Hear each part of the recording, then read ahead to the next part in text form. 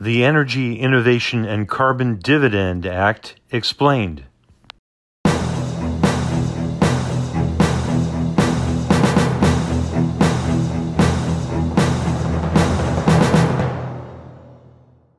Before the Green New Deal was announced by congressional supporters in January 2019, the Energy Innovation and Carbon Dividend Act, H.R. 763, was introduced as proposed federal legislation. Climate Monitor spoke with Citizens Climate Lobby's Miami leader Greg Hamra about H.R. 763, how it offers a creative and practical vehicle for the Green New Deal initiative, and the opportunities for the U.S. House of Representatives and the Senate to enact bipartisan climate solutions to drive down carbon pollution. The interview was conducted on Sunday, February 24, 2019, as Mr. Hamra was returning from a Citizens Climate Lobby meeting in Tampa, Florida. Greg, there's been a lot of discussion about the Green New Deal, but we want to understand the difference between what CCL, Citizens Climate Lobby, is doing with regard to legislation and how that differs or complements the Green New Deal.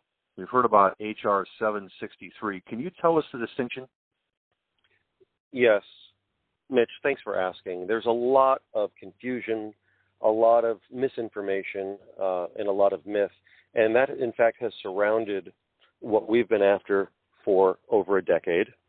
And what we've been after for over a decade is essentially a consensus opinion of economists across the political spectrum, climate hawks from the world's most famous climate scientist, Dr. James Hansen, and many others, and business leaders.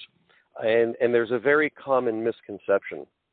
So first of all, let me first say that the Green New Deal has been an amazing feat of drawing people together and promoting the issue of the climate emergency necessarily. This is a critical issue at a critical time after 30 years or more of being ignored by those in charge. And I think that these young people deserve to be heard. They deserve to be listened to. And it's very easy to be smug about this and to tell them they don't know what's going on.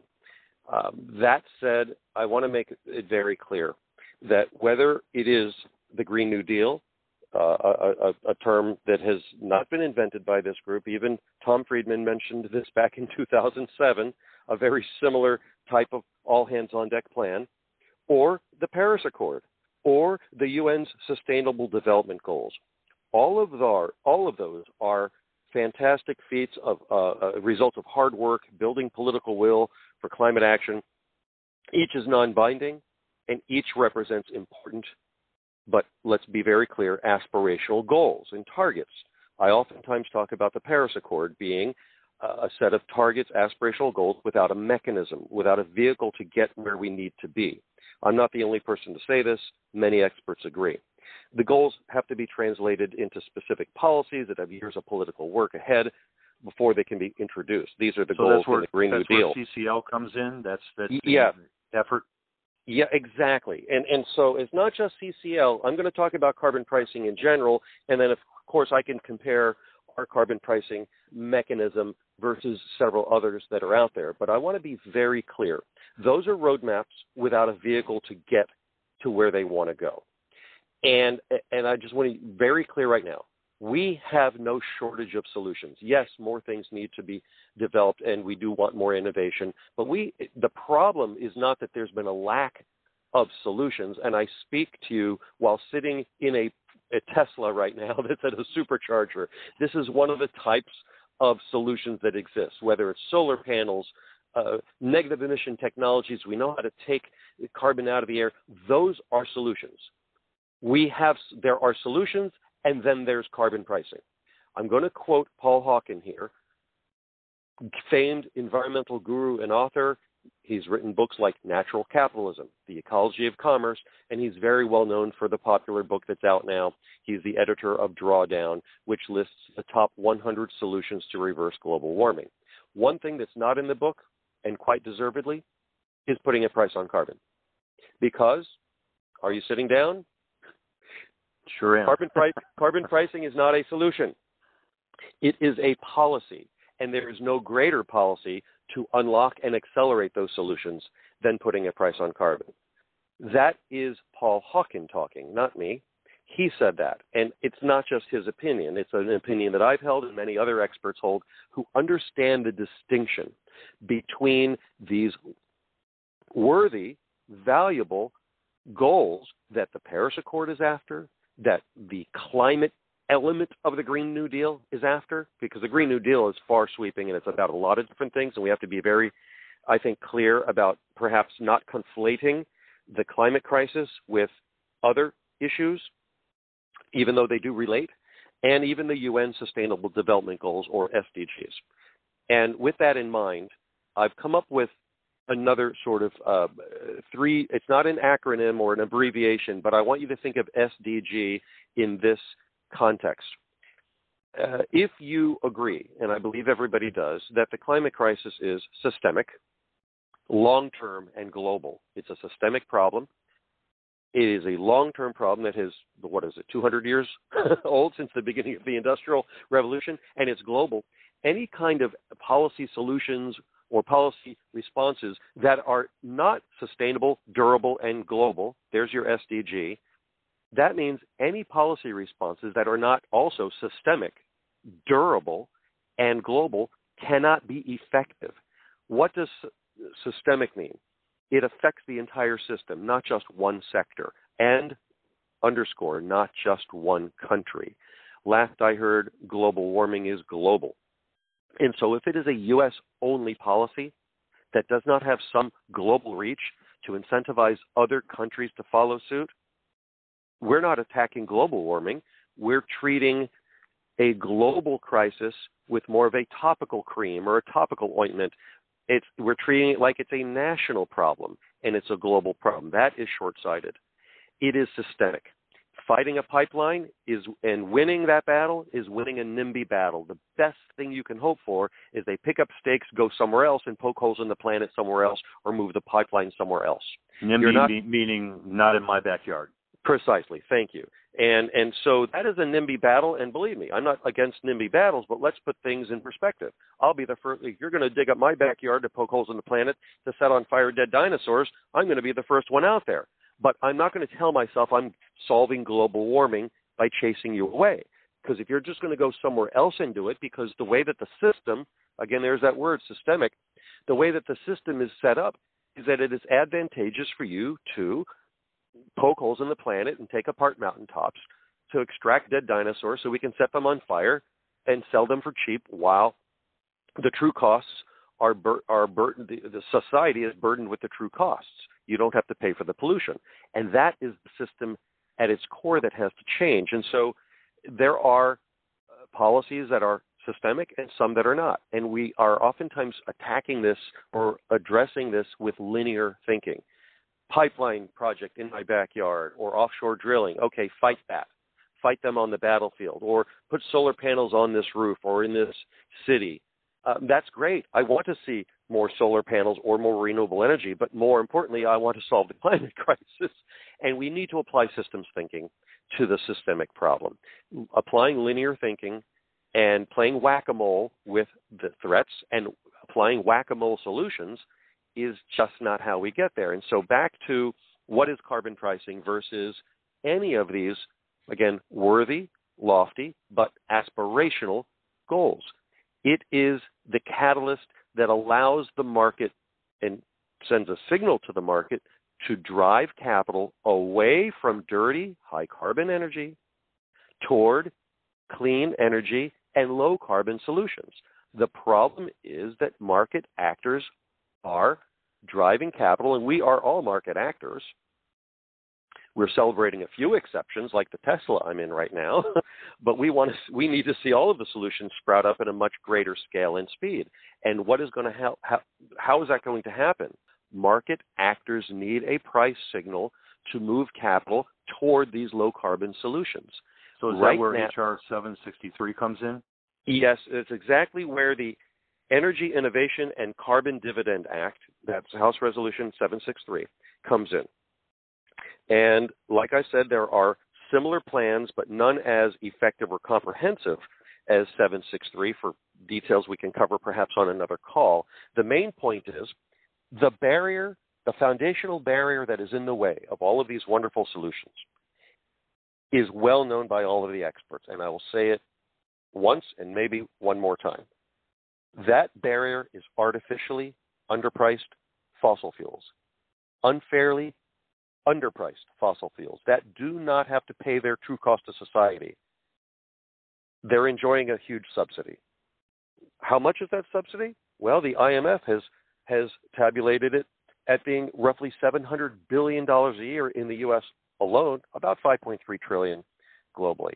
That subsidy exists not in the form of the U.S. government handing over bags of cash to ExxonMobil, right, and other oil and gas companies. It exists in the fact that they enjoy a subsidy of not having to pay for their pollution. We do. And the best way to remove that subsidy is have them pay for the solution. And so here's the confusion. Many people think about these different solutions like solar panels, like composting, like public transportation, electric vehicles, I can go on, or even removing CO2 from the air through direct air capture, negative emission technology, or planting trees. All of those are solutions, and they're outlined beautifully in the Drawdown book by Paul Hawken and company. Project Drawdown is the name of the project. I'll repeat again what he said in a moment. Those are solutions. In order for those solutions to scale up, we need to get the economics right. And this is what William Nordhaus won his Nobel for on October 8th, the same day that we heard the IPCC's Doomsday Report, the 1.5 degree report come out. On that very same day, Paul Romer and William Nordhaus were awarded the Nobel Prize for Economics for their 4 decades of work in climate economics. And he lays the groundwork for the reason why we have to have a price on carbon. What that means is we have to make fossil fuels more expensive. Right now they enjoy the lowest rung on the totem pole. They're the cheapest fuel. And so that is why market actors favor low carbon. It is not because market actors are bad people. It is not because they hate polar bears. It is not because they're trying to hasten our extinction. It is because that is how the market works. And so this is not about being punitive. If that's the reason for supporting this, that's all fine. But the reason is we will not see the rapid global proliferation of solutions that exist unless we raise the price of fossil fuels. As long as fossil fuels remain the cheapest, it doesn't make financial sense for market actors to put their money into low carbon. I'll say it one more way. Until low carbon equals high profit, the market will not follow it. Am I making sense? How does this House Resolution 763 achieve that? We need political will for a livable world, and we need Congress to enact a law that would put in place a steadily rising price on carbon and make fossil fuels more expensive. Let me just be very clear. When we hear price of carbon, many people don't know what it even means to put a price on carbon. It means make the true cost of carbon be reflected in the price. Make the price of fossil fuels honest so that the price tag tells the truth about what's good or bad for society. We just want to put all fuels on a level playing field. Well, what that means is making the price of fossil fuels more expensive, and the quite reasonable fear is, what's that going to do to my pocketbook and to the economy? If we had a carbon tax, full stop carbon tax, where the money goes into the government, this would be detrimental to the economy. It would grow government. It would make everybody a bit more poor, especially poor people, because a greater proportion of their income is spent on energy and fuel and food and things that have a higher carbon footprint than people at the top of the income scale. A smaller percentage, while they have a bigger carbon footprint, it represents a smaller percentage of their total income. And so a carbon tax would be regressive. Let's be very clear. That is not what we're advocating for. A tax goes into a general operating fund. This is a carbon fee, which goes not just to a specific program that benefits society, as has been introduced in other plans. This goes right back into your pocket. This means that the government doesn't keep any of it, 100% of the fees collected at the wellhead, at the mine, and at the border, at the port of extraction, at the point of extraction or the port of importation. That is where the fee is assessed, not to you and me, and not to any corporations that you know of, except for those that extract. That is where the fee is assessed. The money is returned 100% of the net fees returned to you and me, to every American household, and that's the fee and dividend part. This has 4 pillars: the fee part, the dividend part, the border carbon adjustment, which levels the playing field for domestic manufacturing. If you and I, Mitch, manufacture widgets in America, our price of making those widgets is going to go up, let's be honest. And if we're competing with widgets made across the ocean in, say, China, of course, the next question that most people ask is, what about China? But anywhere outside the U.S., and we're competing against those, we're going to be at an economic disadvantage. And what the border carbon adjustment does is 3 things. For certain high carbon imports, it charges a tariff at the border if the exporting country does not have a commensurate price on carbon. And what that does is 3 things. It levels the playing field for you and me, making our competition the same price or more expensive so that we can compete on a level playing field. It also discourages us from up and leaving. Think about this. If we had a USA-only carbon tax or even a USA carbon fee and dividend, you know what would happen? We would lower emissions in the U.S., but global emissions would go up. Think about that. If we didn't have a border carbon adjustment, if we didn't have the global reach to this policy, you and I would be crazy not to get up and leave and have it made somewhere else and outsource our pollution. And that is exactly what has happened over the last decade plus with our reduced emissions overall, except for the last 2 years. Global emissions have gone up because we have outsourced our pollution. And that's what we would do. But that border carbon adjustment, which I will henceforth refer to as a BCA, not only does it level the playing field by right pricing those imported goods so that we're competing on a level playing field, it discourages us from leaving and outsourcing our pollution, and most importantly, it encourages other nations to follow suit. Those countries would rather keep that money in country. We don't really want that money to be part of our dividends. We want them to lower emissions and to have a level playing field, to put a price on carbon as well, so that this is not just a U.S. thing. We know that it's not called U.S. warming, it's global warming, and we need to encourage other countries to do it. I will say this, nearly 50 countries are already pricing carbon. We're doing it not at a commensurate or equal rate, but if you look at the carbon pricing dashboard from the World Bank, you'll see that there's carbon pricing in something like 53 jurisdictions. That includes over 40 countries. China is pricing carbon in over 7 regions. They're instituting a emissions trading scheme. We think that a straight fee is a little bit more effective and transparent and predictable. There are 2 forms of doing this, but the point is they are pricing carbon already, just not enough.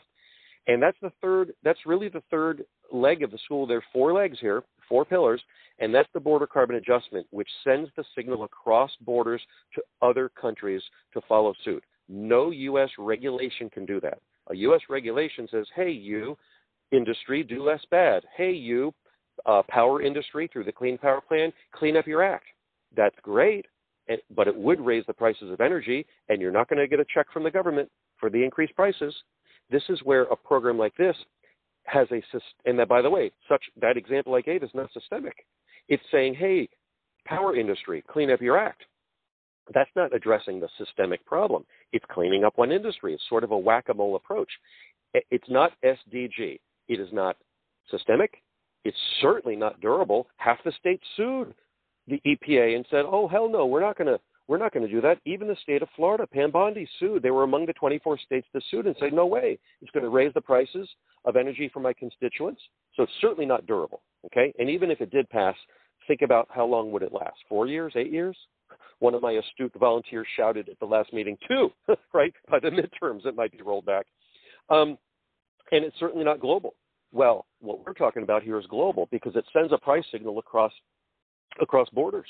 And so that manufacturer of the assembly outside of Guangzhou, China, that goes into the machine that's perhaps manufactured in Guangzhou that comes to the U.S. to do whatever that machine does, he's going to feel that price signal. And that is a huge signal that sends the signal much farther and wider than a U.S.-only regulation can send the signal.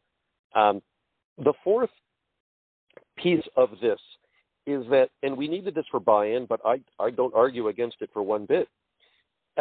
It's a regulatory pause. Well, you can't really pause something that's not in gear.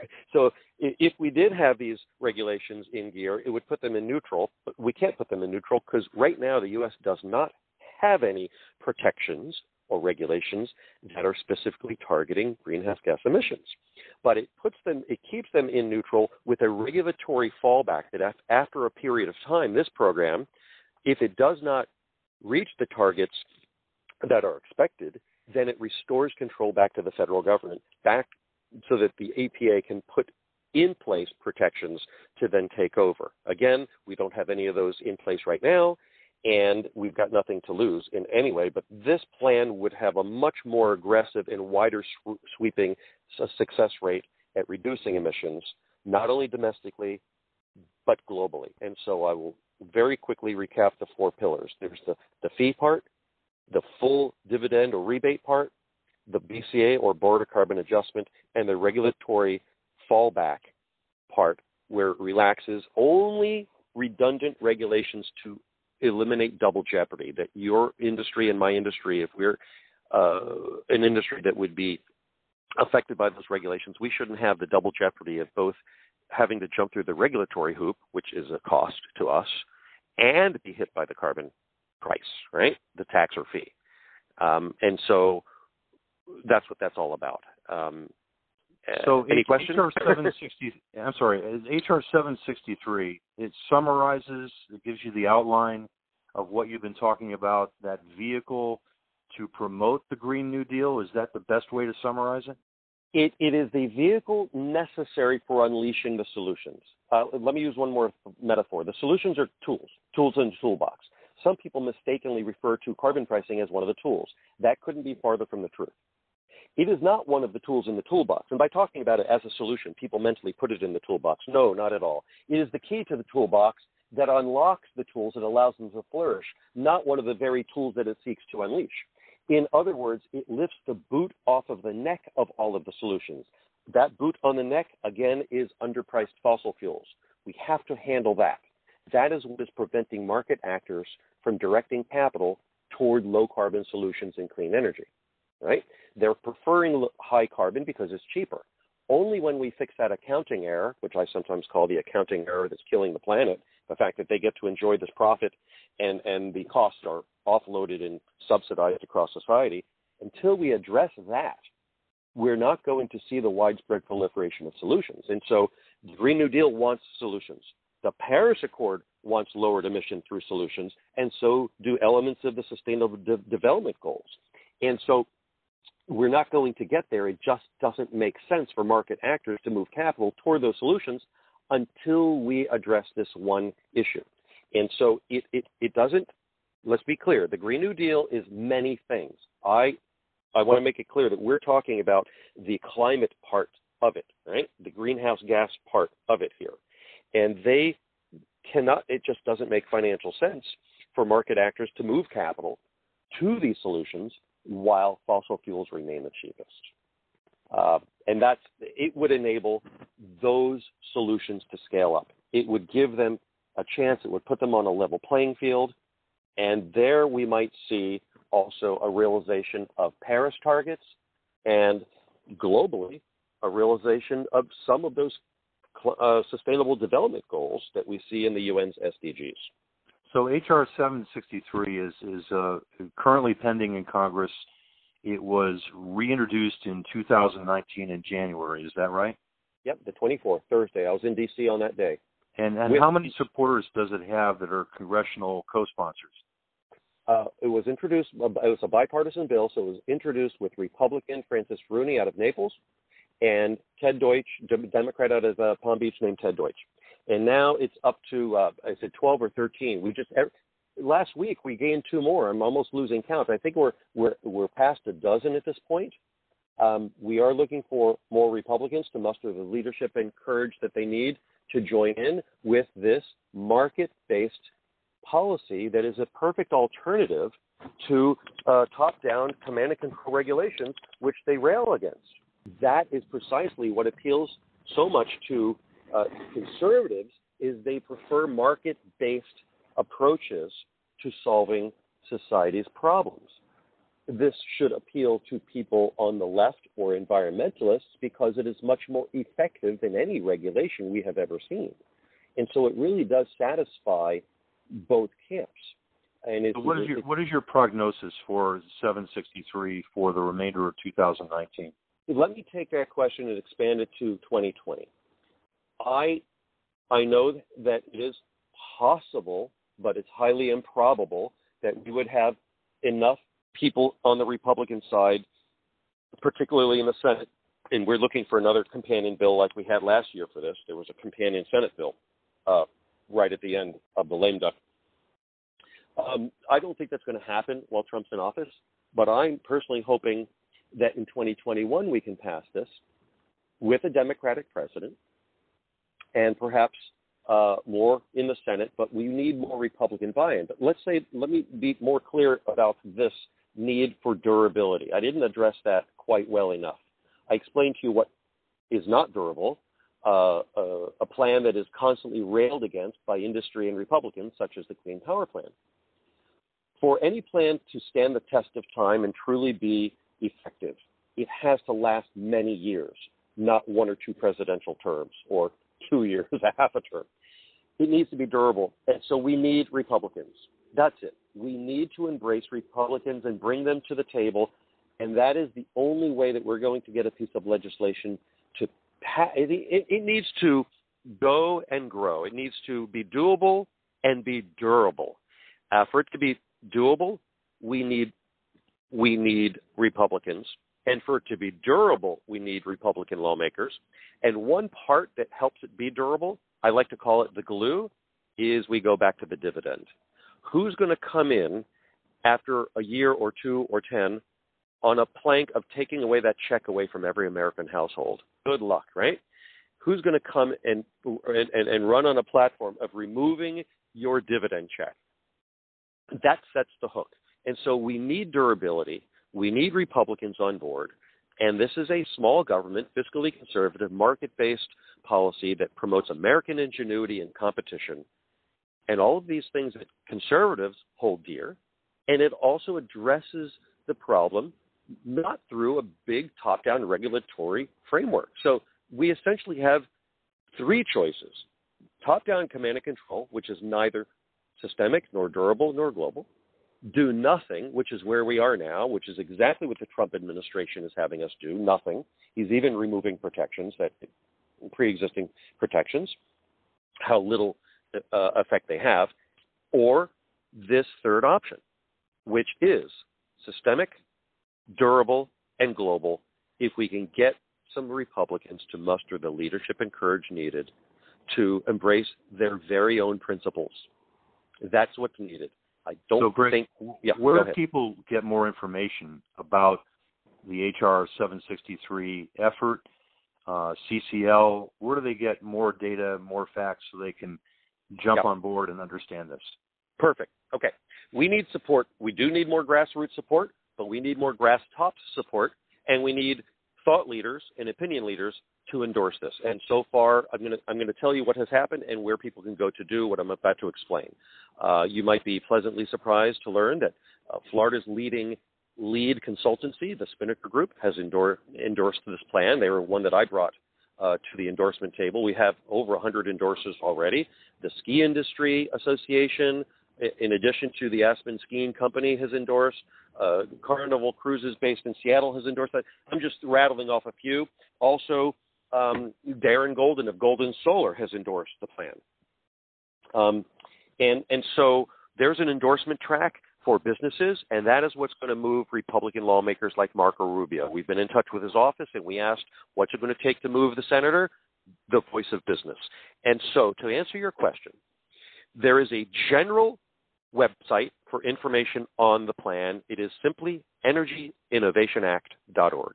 There you will find energyinnovationact.org.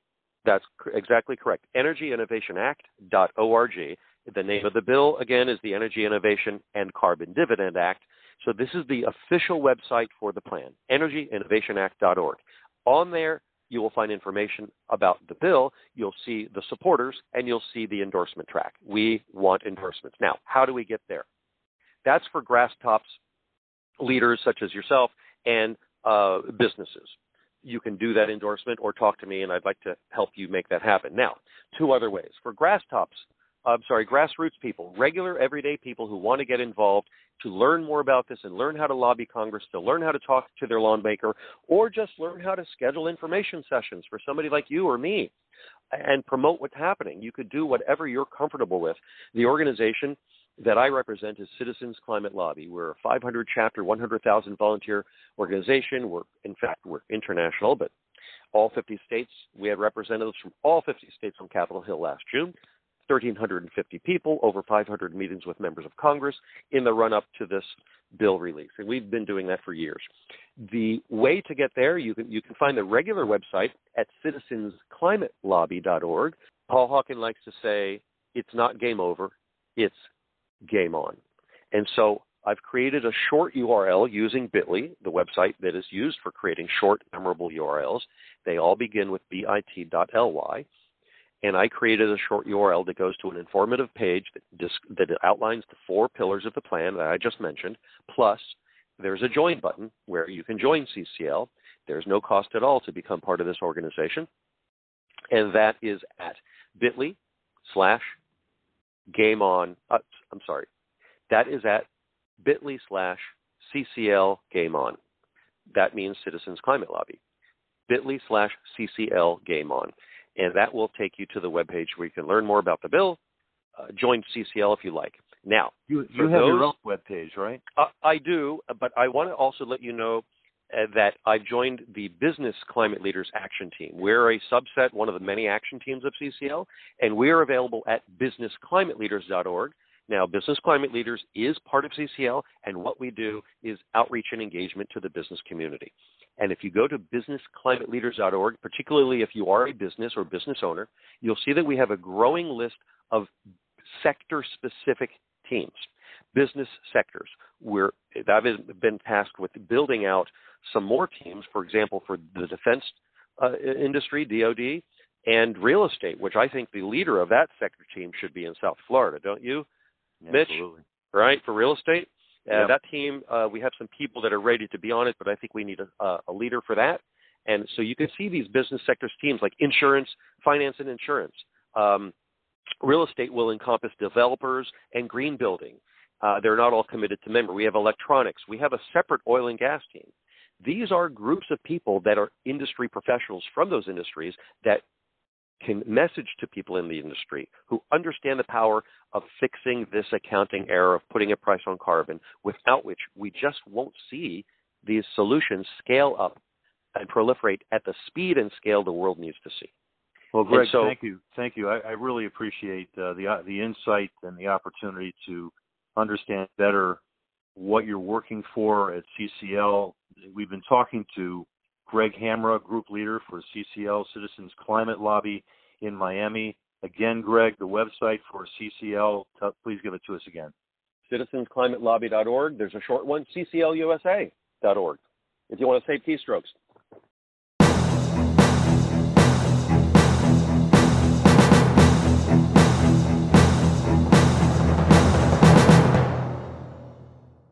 Thanks for joining this installment of the Climate Monitor podcast. Climate Monitor, Earth's climate channel, stream broadcasts as a public service, video and films about climate change and sea level rise issues, research, news, and solutions on Roku TV, Amazon Fire TV with Alexa, and at climatemonitor.tv.